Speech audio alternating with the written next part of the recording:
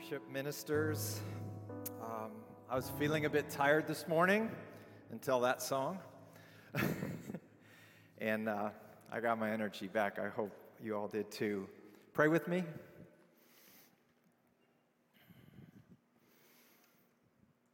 Father, you have heard our praises to you this morning.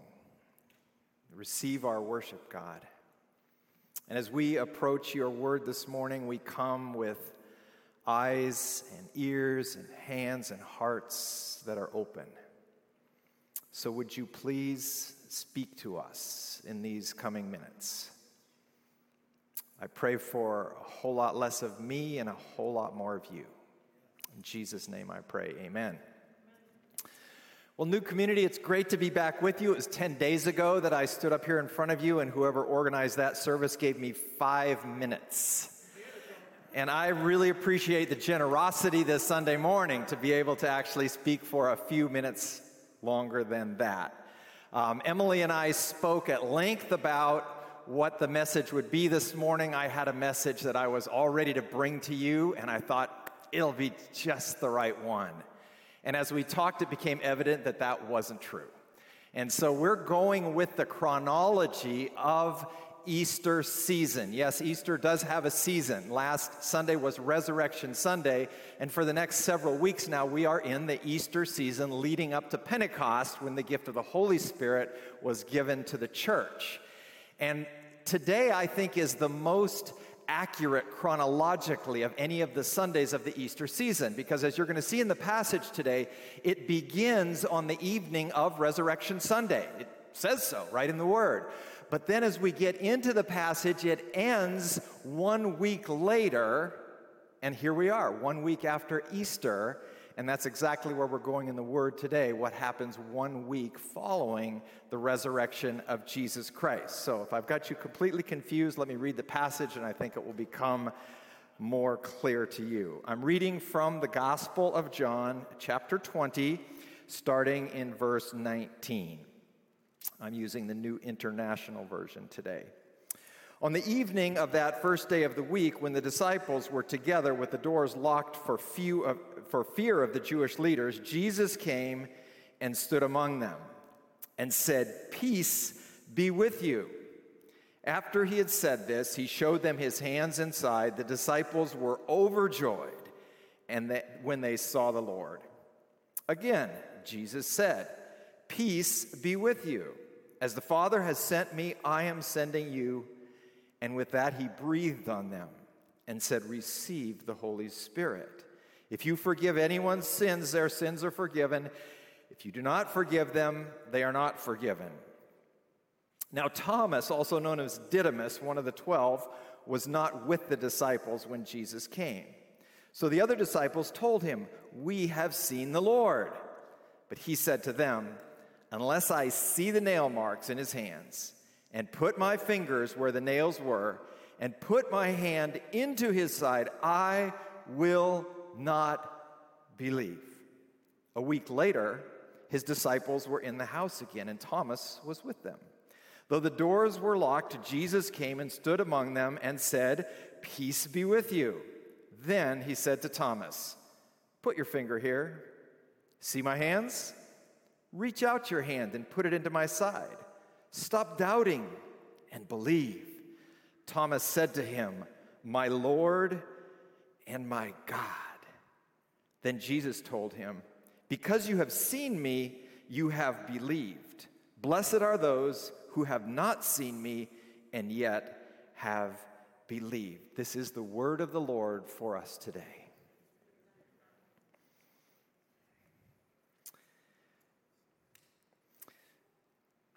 The Apostle Thomas plays rather prominently in the passage today, and interestingly enough, he does not have any prominence at all during the course of the 4 Gospels. In Matthew, Mark, and Luke, he's mentioned by name once, when Jesus called the 12, which he named and designated as apostles. Thomas is on the list, and we never hear of him again in any of those Gospels. John mentions him a couple times, and now this is kind of Thomas's day in the sun here at the end of the Gospel of John.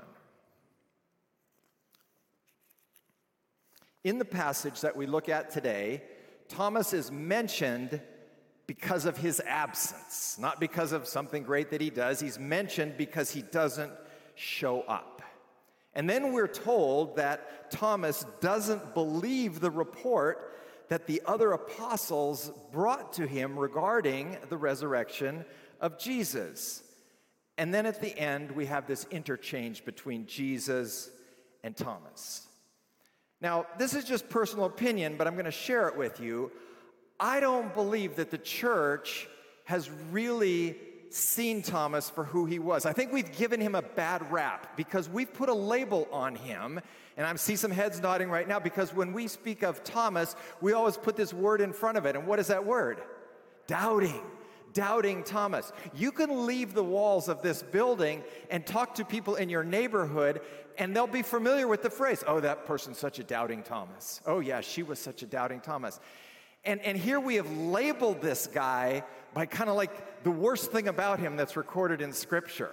And what's interesting to me is we don't do that with other characters in the Bible. I mean, have you ever heard of Paul called persecuting Paul? No, but that's what he did before he came to faith in Christ. What about murdering Moses? All right?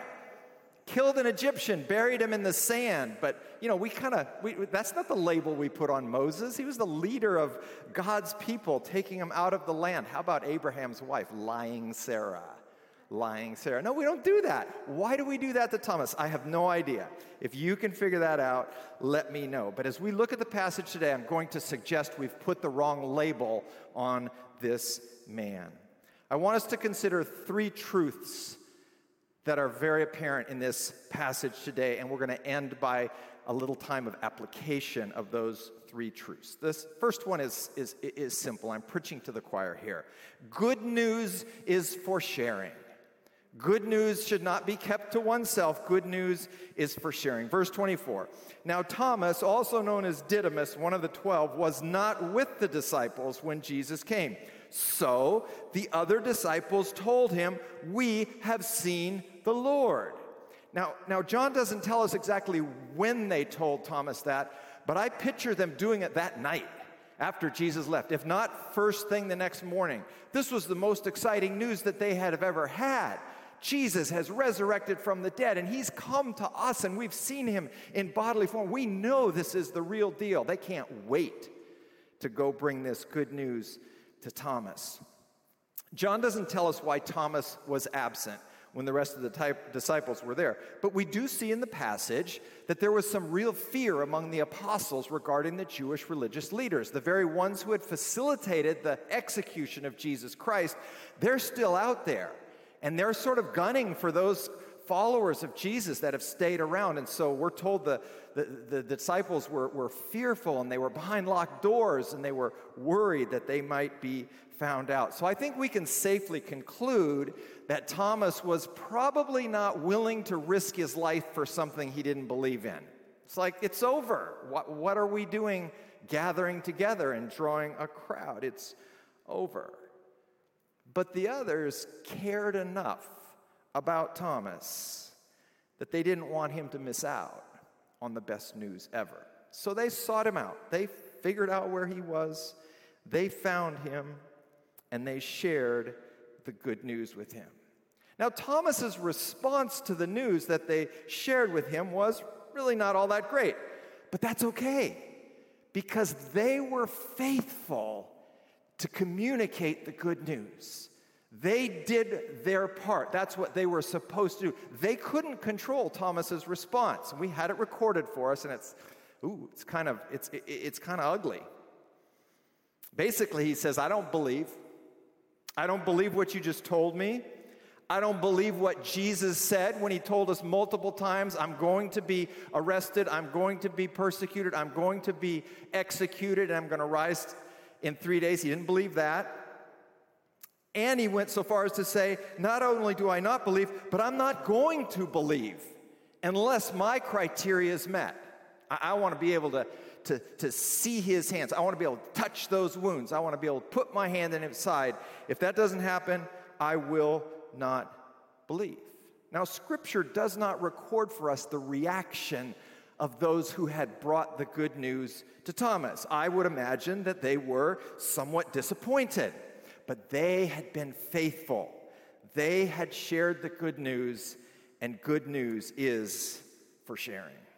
The second truth I would like us to see from this passage today is that Jesus meets Thomas exactly where he is. He doesn't require anything. Check off these 5 boxes before I come. No. He comes to where Thomas is. But interestingly enough, this is kind of God's MO in the Bible. We see this in the Old Testament. We see it in the New Testament. God comes to where Abraham is, this idol-worshiping, nomadic shepherd out in the desert.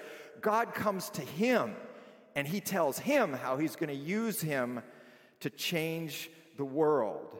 God comes to Moses when he's hiding out for 40 years in the desert because of the murder that he had committed. God comes to him, meets Moses exactly where he is on the day of Pentecost. When the Holy Spirit comes upon the church, the Holy Spirit doesn't say, you guys got to do this and you can come over here. No, the Holy Spirit comes to them exactly where they were. And here now Thomas, right in the middle of his doubt, Jesus comes to him.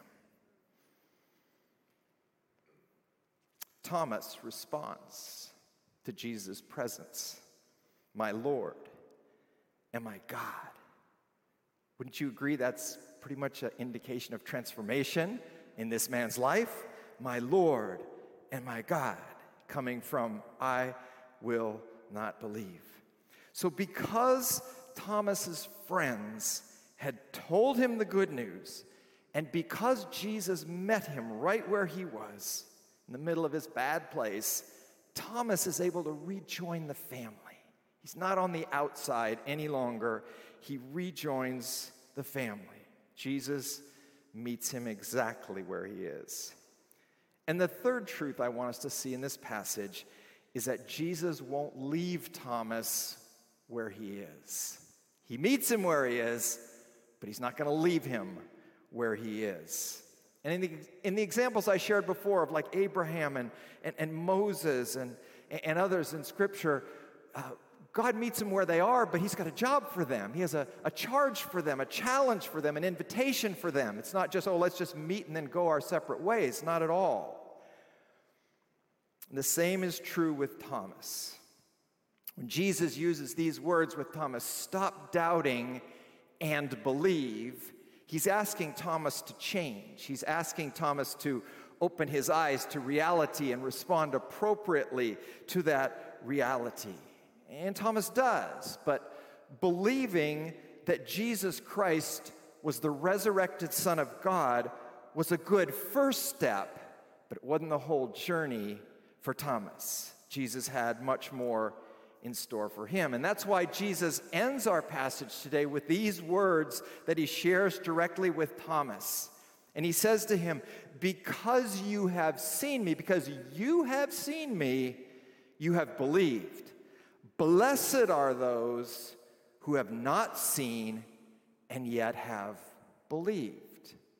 Now, I don't know how that verse lands on you. I always pictured Jesus kind of looking down at Thomas and shaking his finger at him.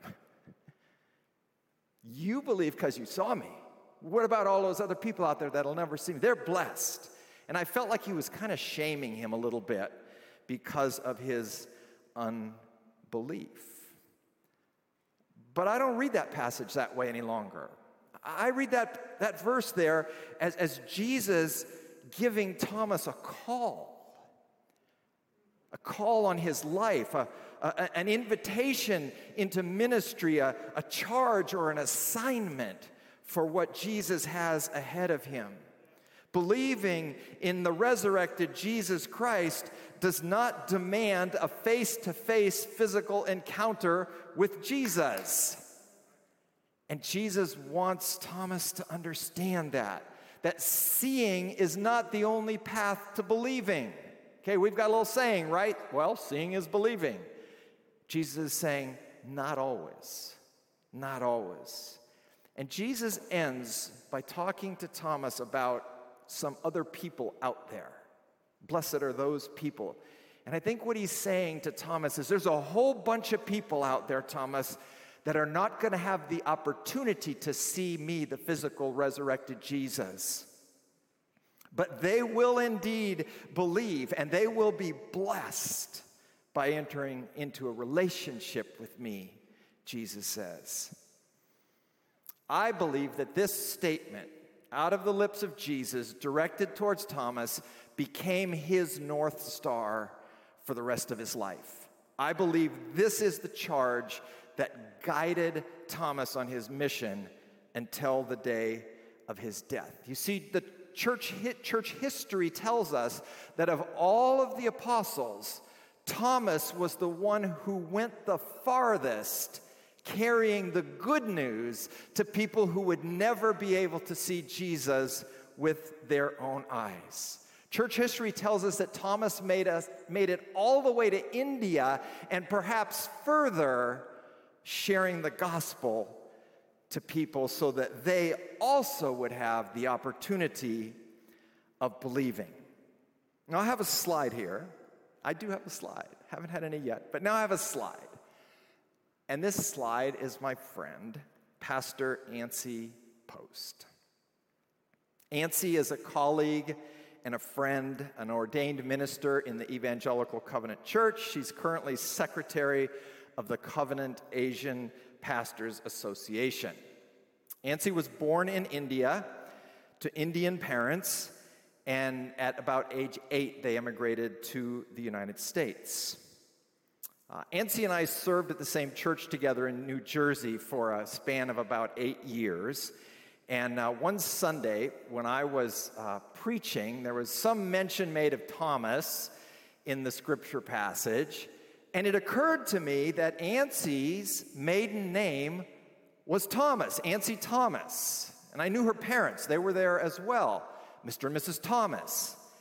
And so after the service, I went and talked to her, and I said, Ancy, I'm connecting some dots here. You know, you were born in India, and your parents brought you here, and I knew she'd grown up in a Christian family there in India. And I said, and you have the last name of Thomas. That was your maiden name. And she gave me that you don't understand, white man, do you, look? She said, let me explain something to you. She went on to tell me that the province in India where she was born is a majority Christian province in the midst of an overwhelmingly majority non-Christian nation. And that in India there are 25 million followers of Jesus Christ, and they trace their spiritual heritage to when Thomas came and brought the gospel to them. They have locations and stuff there. This is where Thomas first brought the gospel. And here's the grave of the Apostle Thomas here in our country. And she said that Thomas is one of the most common surnames in her part of India. It was just, people got it. They accept that, yeah, Thomas. I'm Ancy Thomas. That's my name. Doubting Thomas. I suggest that we consider renaming him Shouting Thomas, because he proclaimed the good news to people who would never see Jesus. And right now there are 25 million living in India who responded to that good news. Now I'd like to just end this morning by getting real personal with some application here of these three truths, because they're truths for us as much as they were for the Apostle Thomas. Good news, church, is still for sharing. The disciples did not write off Thomas because of his unbelief. Neither should you nor I write off anybody because of their unbelief. We are surrounded by people who are desperate for some good news. Can we agree to that? Now, God has placed you, New Community Covenant Church, in a certain neighborhood, in a certain part of Chicago, for a reason. Because there are people out there that are desperate for good news. And I know that you are active in that way. I know that you are reaching out into your community, and I commend you for that. As individuals, we are placed in businesses and schools and homes and neighborhoods where people are desperate for good news. Now, how someone receives the good news, that's on them. But it's on us to be the ones who bring that good news and share it generously. Good news is still for sharing. Secondly, Jesus still meets us right where we are. No matter our past history, no matter our present condition, God extends his welcome to every man, woman, and child on this planet. Now, sometimes, because we've screwed up, we'll disqualify ourselves. Well, God certain couldn't love me because of what I did or didn't do or said or didn't say. Or sometimes we've had other people disqualify us and tell us that, we're no good in God's sight. But Jesus never disqualifies anybody. He meets everybody right where they are. And finally, Jesus loves us far too much to leave us where we are. His words to Thomas, "Stop doubting and believe." I was thinking of the song this morning when we talked about lay it down, lay it all down. That's what Jesus was asking him to do. Thomas, lay down this doubting thing. Release that at my feet. That's not what I have for you. Substitute that doubting with belief. We could fill in that sentence differently for us if we're dealing with fear or anxiety or whatever negative things that are not building us up. I think the words from Jesus for us would be to stop that and believe. Change to a position of faith. Relationship with us being in a relationship with God through faith in his Son, Jesus Christ, is a great start, but it's not our whole story either, just as it wasn't for Thomas. Jesus' words to Thomas brought him back into the family. His faith in Jesus brought him back into the family. But the rest of the words from Jesus became the catalyst for the trajectory of the rest of his life, his mission, as Jesus spelled it out for him. Now, God makes us ambassadors, and he invites us to join with him in the great work that he's doing in building his kingdom here on this earth. Thomas serves as an example for us of what that can look like. The example of someone who receives God's grace and God's forgiveness and allows his grace and forgiveness to change the trajectory of their life. May each one of us, every one of us, choose to follow this example of Thomas that he has set for us.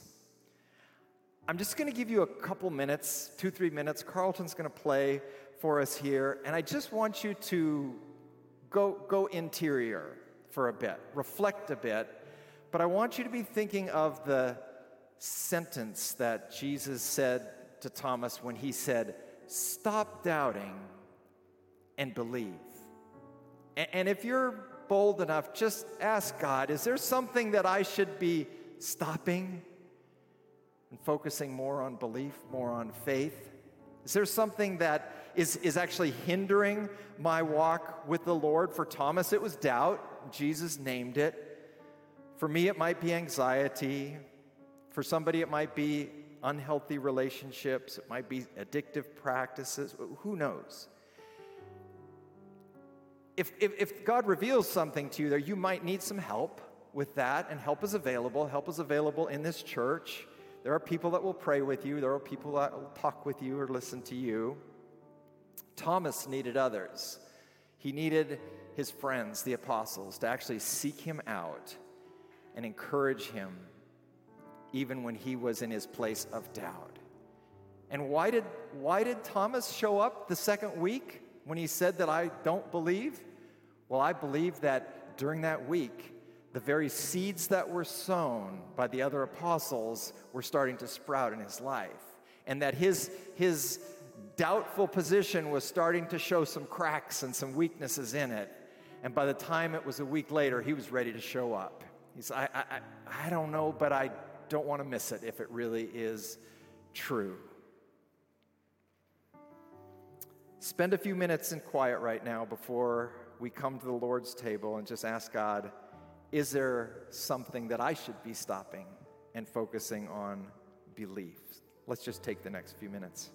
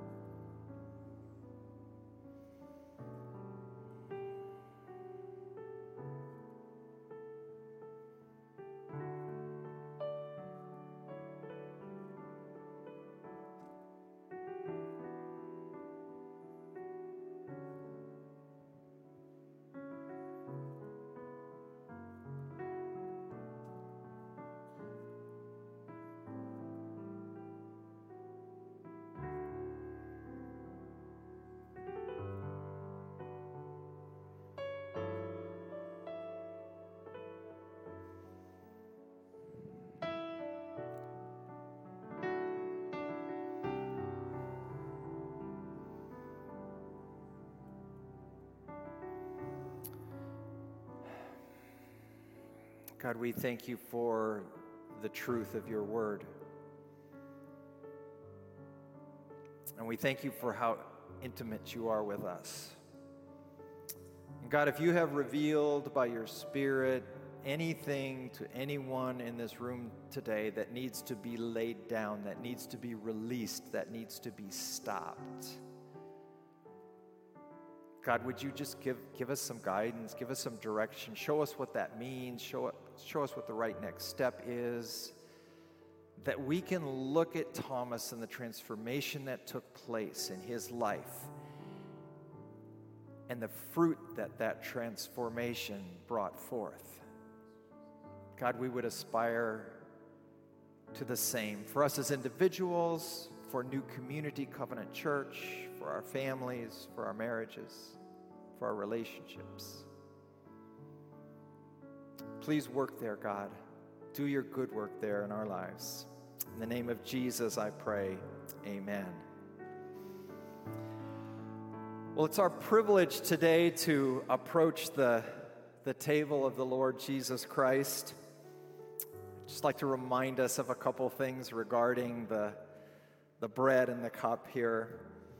When Jesus instituted this sacrament with his disciples, he pointed backwards to the past, downwards to the present, and ahead into the future. Let me explain. In Luke chapter 22, as Jesus is speaking to his disciples, he says, "This is my body given for you. Do this in remembrance of me." And the word given there, when he says, "This is my body given for you," is a word of offering up or sacrificing or yielding his own body, or as the Apostle Paul says in 1 Corinthians 11, his broken body. Jesus is speaking of his death. And in Matthew 26, Jesus said, "This is my blood of the covenant, which is poured out for many for the forgiveness of sins." And again, he is speaking of his death. And so as we approach this table, we are to remember the death of Jesus Christ, reflect on the sacrifice that he made for us. But then in the present, Jesus says this in Luke 22, "In the same way, after the supper, he took the cup, saying, 'This cup is the new covenant in my blood, which is poured out for you.'" And Jesus introduces here the fact that a new covenant is going into play. A covenant is a relationship, and it's a relationship between living persons. It's not a relationship between a dead person and a living person. It's a relationship with the resurrected Jesus. The disciples didn't get it at that point, but a few days later they would. And Jesus is telling us to remember we are in a current living covenant relationship with him now, today.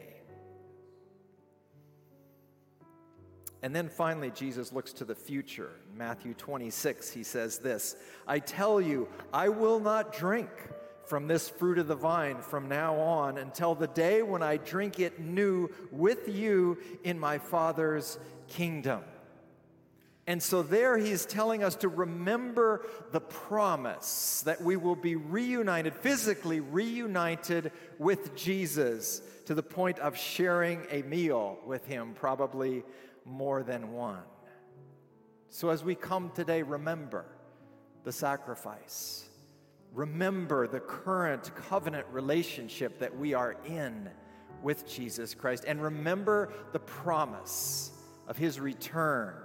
And he's preparing a place for us, and we will be together for eternity. The Apostle Paul, when he is addressing the Corinthian church in chapter 11 of 1 Corinthians, says, For I received from the Lord what I passed on to you. The Lord Jesus, on the night he was betrayed, took bread. And when he had given thanks, he broke it. And he said, This is my body, which is for you. Do this in remembrance of me. In the same way,